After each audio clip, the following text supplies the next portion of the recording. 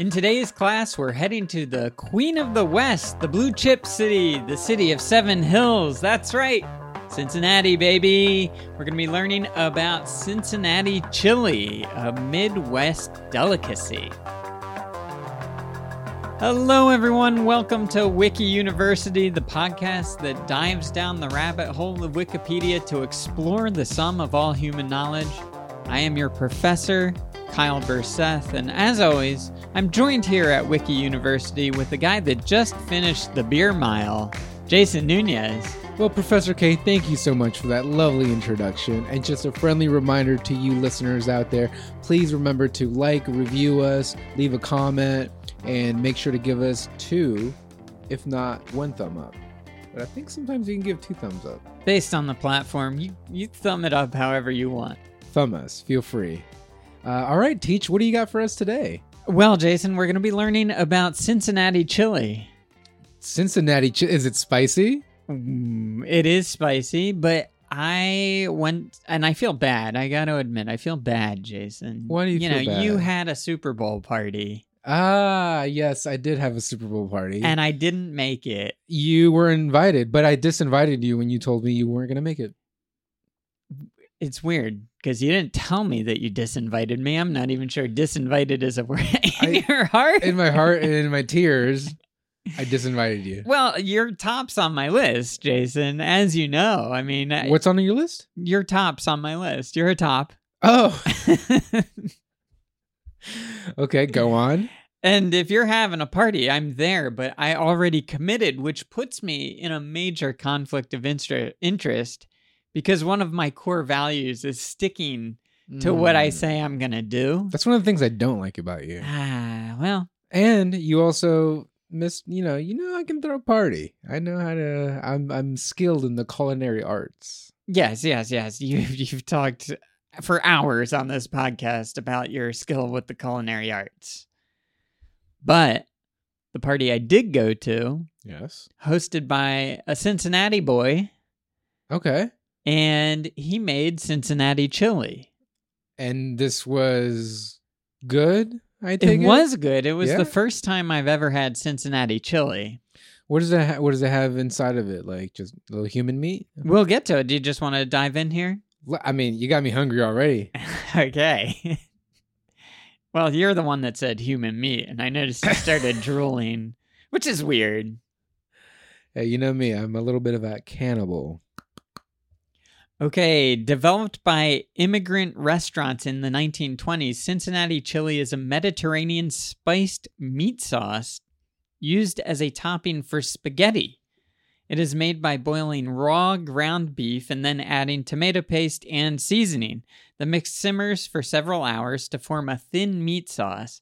Cincinnati chili is always seasoned with cinnamon, allspice, cloves, cumin, nutmeg, chili powder, and many home recipes call for a small amount of dark, unsweetened chocolate. Ooh, I like everything you said except for the chocolate part. That doesn't sound... I mean, not that I'm against chocolate, but to mix that all in, I don't know how I feel about that. All those spices, though, piqued my interest. Okay, you like spaghetti? No. No, I well, said it's spices. all on spaghetti. Oh, okay. Well, yeah, I mean, don't know if you heard that part. I'll eat spaghetti. It's not my favorite. And then there's a bunch of cheddar cheese on top. Well, that's good. Yeah, pretty delicious. I mean, it's all things I like. Sharp cheddar? I think I had a mild, but I like sharp cheddar. Freshly, yeah. What do you call it? Grazed? Grated? Grated? Grated, yeah. Okay. Grazed, yeah. Grazed cheese. Yeah. Anthony Bourdain called Cincinnati chili, quote unquote, the story of America on your plate. Okay. And that guy knows his way around a good plate or bowl of anything. Ropes too. Let's dive into that story of America. Cincinnati chili originated with immigrant restaurateurs Tom and John Kurejev, who emigrated from Macedonia. I have a funny feeling Tom and John knew names when they arrived. Not their native names? Nah, I don't think so. Back in like the early 1900s. It's what they gave when they arrived by boat in New York? That's what somebody gave them, probably. Sure. So they were from Macedonia, and they were fleeing ethnic rivalries and bigotry in the fallout from the Balkan Wars and World War I, and this was in 1921. In an effort to expand their customer base by moving beyond narrowly ethnic styles of cuisine, they began serving a quote-unquote stew with traditional Mediterranean spices. Those spices that you were glowing about. So real quick, what makes their chili special aside from the chocolate? Was it like all those spices? Because I feel like those spices are like I mean I've heard of them. To me, they're not exotic. Sure. So what makes the what's it called? Cincinnati chili? I think it's that assortment of spices. Okay. First of all, I think it's a lot of beans too. Now, granted, I was at a vegetarian's house, so I can't say I had the authentic. That turns my stomach a little bit. I mean, the fact that you went to a vegetarian Super Bowl party it's very unbecoming of you. I brought a vegetable plate. It felt very healthy. Are you trying to say that my plates are not healthy? I'm one of the healthiest people that you know. Whoa, I wasn't saying that. All right, I hope not. Go on. You're not that healthy. Okay, so, and then I guess what also makes it, I don't know, different from regular chili is it's a thinner sauce. You wouldn't eat it as a bowl, like just a straight up bowl. So it's a thinner sauce. So a cup? You have to drink it? No, it goes on top of spaghetti, or it goes on, well, these guys, they were using it as a topping for hot dogs, which they called conies, of course, ripping off Coney Island. So real quick, the spaghetti also is a part of the Cincinnati chili? Like there's spaghetti. Yeah, I would call the whole dish Cincinnati chili. Got it. Okay. Yeah. So that's what different, because to me, chili is, a bowl. It's got beans, like you said, so that's not new. And to me, chili has some good meat. I don't know if I put it in the outline here, but people from Cincinnati start sentences quite often when talking about Cincinnati chili with, well, it's not exactly chili. Okay. Yeah. Okay. Interesting. Well, there you go. That explains a lot then. Oh, yeah. Yeah, So I should have started this with, it's not exactly chili. Yeah. It's more of a pasta sauce. Okay, but go on. It still sounds delicious. Yeah. So they began serving a quote-unquote stew with traditional Mediterranean spices as a topping for hot dogs, which they called conies, in 1922. And this was at their hot dog stand located next to a burlesque theater called the Empress, which they named their hot dog stand after. So it was the Empress restaurant or something like that. Nice. That's what you want at a burlesque theater, a big sloppy bowl of pasta sloshing around. And a hot dog. And hot dog. Oh, okay. I'll bring the hot dogs. Yes. That's a different type of Cincinnati chili. Tom used the sauce to modify a traditional dish to come up with a dish he called chili spaghetti. He first developed a recipe calling for the spaghetti to be cooked in the chili, but changed his method in response to customer requests and began serving the sauce as a topping, eventually adding grated cheese as a topping for both the chili spaghetti and the conies, which were also in response to customer requests. So he kind of crowdsourced this recipe. Right, I was about to say he's asking for or open to audience suggestions. Yeah, which I feel like a lot of restaurateurs aren't. It's my way or the highway. I'm the chef. I know best. If I've ever seen or you've ever seen an episode of, God, what's that show where the guy comes into restaurants that are Gordon Ramsay's Kitchen from Hell or Hell's Kitchen? Hell's Kitchen, something maybe like something like that, or Kitchen Nightmares. Okay. Kitchen Nightmares, and he goes in, and there's always these cocky chefs that are like, "Hey, I've been using frozen lasagna for years. People love it," and the restaurant is crickets. Right. I'm more of a bar rescue kind of guy. I was also thinking of that one, but I couldn't pull the name. Oh. Why are you looking at camera bragging? I'm more of a bar rescue, you're the upper crust. Just want to let you know, I'm a sort of a bar rescue kind of guy, Is that show still on? I think so. COVID, I was about to say 9/11, but COVID really, really halted production, but it's back, baby. COVID also killed a lot of bars. I know. Yeah. I know. Rest in peace. To COVID? To COVID. Rest in peace, COVID. Hey, we needed you. You walked into our life and you walked right out. To make ordering more efficient, the brothers created the Way system of ordering, which I like because it kind of sounds like a religious path to Chile. Yeah. Oh, okay. Yeah. So they created this special way of ordering, which has its own wiki article. And by the way, food is its own religion, so I'm all for it. The Way. All right, right on. Ordering Cincinnati chili is based on a specific ingredient series: chili, spaghetti, shredded cheddar cheese, diced onions, and kidney beans. The number before the way of the chili determines which ingredients are included with each chili order. So, for example, if you go to the counter and you say, "I'll have a two-way," Whoa. Wait for it. You're getting spaghetti topped with chili. Okay. If you go up and you say, "I'll have a three-way," yes, please. You're getting spaghetti, chili, and cheese. Okay. If you go up and you say, "I'll have a four-way onion," whoa, hey, I'll try it out. Yeah, you will. You're getting spaghetti, chili, onions, and cheese. Or you might go up and say, "I'll have a four-way bean." Whoa, I didn't even know that was possible, but I'm in. Latino twist on that one. Spaghetti, chili, beans, and cheese. And then there's the five-way. Whoa, that's illegal some places. Some places, but not in Cincinnati. Okay. Spaghetti, chili, beans, onions, and cheese. So everything. Or you could go up and say, "I'll have the six-way."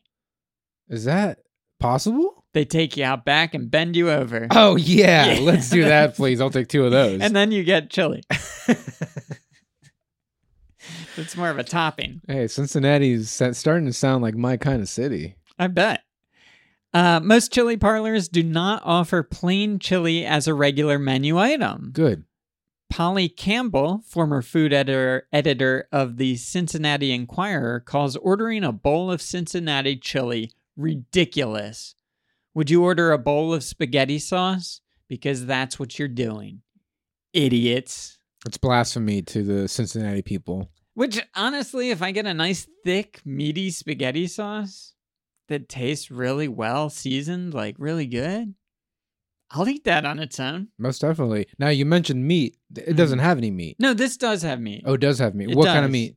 Beef. Okay. Yeah, ground beef. That's the first thing they put it into, either water or stock, and they'll bring it to a boil, and then they start adding the spices and let it simmer for hours. Okay.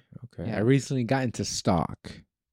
Okay, yeah. Broth. Stocks always go up. Broth and stocks. Broth IRAs. Broth IRA. My friend, you are sinking your money into something that's not a good investment. Oh, it's a great investment for my health. Believe me. So. A bone broth IRA? Yeah. Wow. So fast forward to today, and Cincinnati chili is the area's best-known regional food, not surprisingly. There are Cincinnati chili chains throughout the area, most notably Skyline and Gold Star Chili. And according to the Greater Cincinnati Convention and Visitors Bureau, Cincinnatians consume more than 2 million pounds of Cincinnati chili each year, topped by 850,000 pounds of shredded cheddar cheese. That's a lot of cheese. It's a lot of chili. Yeah. But I guess spaghetti's in there too?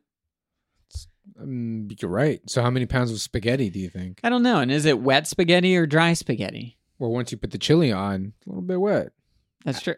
And once you boil it, I'd be getting wet if that much chili was on top of me. That's the 6-way. Real quick, you said that you went to a vegan's. Did his have vegetarians? Okay. Did his Cincinnati chili have beef in it? No. But So is it really, one question. Yeah.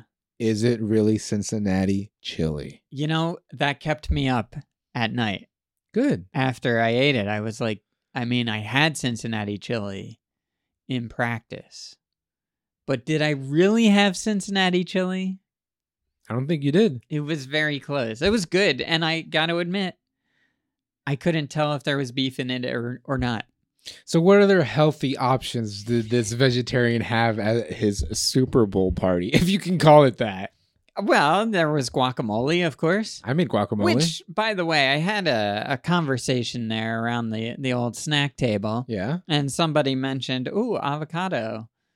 Because that was mixed into something You mean else. guacamole? No, guacamole is different than avocado. And I said, I think avocado is a little overrated. And he was like, no, it's not. Yeah, I think you're wrong. I think guacamole, amazing. Avocado needs the onion and the lime and cilantro to do a lot of the heavy lifting. My friend, You are my friend and about to not be because I hold avocados up to almost the tier of the great egg. What are you saying? Because it's so healthy. It's the healthiest fat you can have. Great. I'm not saying it's not healthy, but taste-wise, it's delicious. Mediocre. Oh, you don't have the tongue for avocado, my friend. You sprinkle a little salt, a little peppy. Salt and the pepper, they're doing the heavy lifting there. Same thing with an egg, a hard-boiled egg. You're just going to eat it by itself? You put salt and pepper. No, the yolk has quite a bit of... Oh, I don't eat a hard-boiled egg, but it does still have quite a bit of flavor. Wait. We've talked about this. Go back 5 episodes. We had our hard-boiled egg debate then.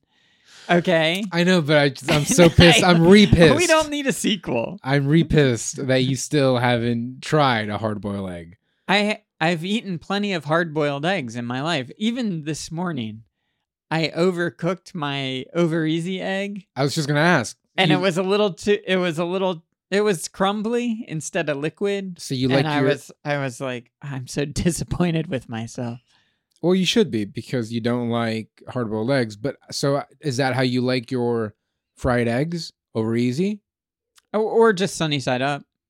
Or sunny side up. Now, Yeah. Have you ever had an egg hard-boiled that is still yolky inside? That's a soft-boiled egg. So okay. Yeah. Well, that's still... Well, don't come at me acting like an egg expert and then not know the terminology. To me, hard-boiled eggs are eggs that you boil. Right. It doesn't matter whether it's soft or hard. It's getting boiled. You're just boiling it. You're boiling the yolk. The hard part is the yolk. You're describing... So have you had soft boiled eggs? Sure. And do you like those? I like a oozy egg. That's fine. I love those too. And we're getting on the same conversation. We don't, because then I'm going to bring up poached and you're going to go, I never had a poached egg. And then we're going to be back to square one. All right? You like your eggs your way, but eggs, way more flavorful than avocados. Not the whites. The yolk adds a lot of flavor. That's why I like the smear factor of a runny yolk. Big fan of the smear. Because you get all that flavor running around the plate. I think you're not picking the right avocados, my friend. I just ate 3 avocados in the last day. I like avocados, but my point is a little overrated. What other healthy foods, quote unquote healthy foods, did he have? Avocado is very healthy, so props to that. Well, we contributed something called a cowboy caviar. What's that? It was a mix of like beans, corn, avocado. It's like a chip dip. Okay. Yeah, very good. What did he present? Like now, what did you guys bring? That's what we brought. We contributed. Well, what else was there for snacking that he like that he salsas prepared? and dips and things What like kind that. of dips? What did he provide? I don't know. What did he gotta make? Move on. No, I'm asking. I No. told you the chili. We just read about Aside the from the Cincinnati chili. I had multiple. Can I say I had multiple dishes on my? I had a cornucopia of food. Okay, and this included a buffalo chicken dip. That's an article for another day, Jason. I made homemade hummus, by the way. Okay. I smashed those chickpeas by hand, my friend. Yeah. Okay. I made guacamole. I made party wings, air fried. Oh, why didn't you just serve raw avocados with a little salt and pepper on it? Why make the guacamole? Because yeah. I don't have enough Jason. spoons to go around, and that's just not how you slice it. You could slice it. I do that for dinner all the time. Great. My point is, you're proving it. And you're the one who doesn't like what is it? Is it Well, no, you like eggs, but red meat? No, I like red meat. Well, why don't you eat a It's lot? not healthy. Why is it not healthy? Red meat? Yeah. It increases your your cholesterol, your chances of heart disease. Don't they say that eggs do the cholesterol thing? They say that. What about bacon? Are you against bacon? Bacon's not healthy. We all know that. Well, I got a surprise to tell you, my friend. Okay, You're a scientist now. get a load of this one. Now Okay. you know my diet, right? I mean, I frequent the I don't art. know. You just got off a cleanse, so it's tough to know what you're kicking around these Sure, days. but you know that my diet for years now has been a frequent. I'm a frequent flyer of the bacon miles. Meat heavy. yeah. Very meat heavy, very egg heavy. I cook Yeah. a lot with olive oil. Same. Bacon I have probably Too every much. other day. That's too much bacon. Eggs. You're having a Montana diet. Not a. I know you call it keto, but that's a rancher diet, right? I don't there. call it keto, actually. I also eat a lot of eggs, a lot of fried eggs. And also, I'm well skilled in the arts of red meat. But what is your point? Please get to a point. You know, my favorite steak is the ribeye. What's your point? Well, I got my blood work back. Oh, yeah. Okay. Yeah. I've been waiting to hear about this. Ooh, baby. So my cholesterol is an astounding 125. I don't know what good or bad cholesterol It's super is. low. Okay. Good. Super low. Okay. So what would you attribute to the super lowness of my cholesterol? Do you want to know what I would attribute Please. it to? I would attribute it to the fact that you did a month-long cleanse before your doctor appointment. I didn't do. It's So like- you're saying it's 1 like- month. It's You're like saying an 1 athlete month. going off steroids. You're saying 1 month Yes. of being healthy Yes. takes away the years. Wait, you just said 1 month of being healthy, indicating that you weren't being healthy before that. First off, my cleanse was only 7 days. Okay. I eat my dry January. Yeah, dry January, for those who don't know, for Jason is no bacon. No, I eat bacon during you did? January. Of course I do. It's drinking the grease that you cut out. No, I do that too. I use it to cook. That's what I'm trying to tell you. Yes. The only my dry January is cutting out the eating out. So usually I would, on the weekends, I don't cook and I go and get some Chinese food or Indian food or whatever. Mm-hmm. So for 30 days, I did all cooking at home and basically Whole30, which is no sugar, no dairy, all that, which is what I've been doing for the past almost 4 or 5 years. Yeah. But the only difference, like I said, is this month I didn't eat out. And then the last 7 days I did do like a gut reset. So you're saying just doing a 7-day gut reset will eliminates all the other times that I've ate bacon, drank bacon juice, ate egg juice, No. and red meat and ribeyes all the time? I'm not saying that. And what I'll say, Jason, is you want to eat a lot of red meat, that's fine. I don't care. Eat a lot of red meat. Everybody's different. You always have those stories on the news about like, oh, this 114-year-old wakes up and drinks a Coke every morning and smokes a cigarette to start her day. She's 114. It's a case-by-case basis. Your genetics determine a certain factor. There's a lot of things. I feel like my genetics aren't great.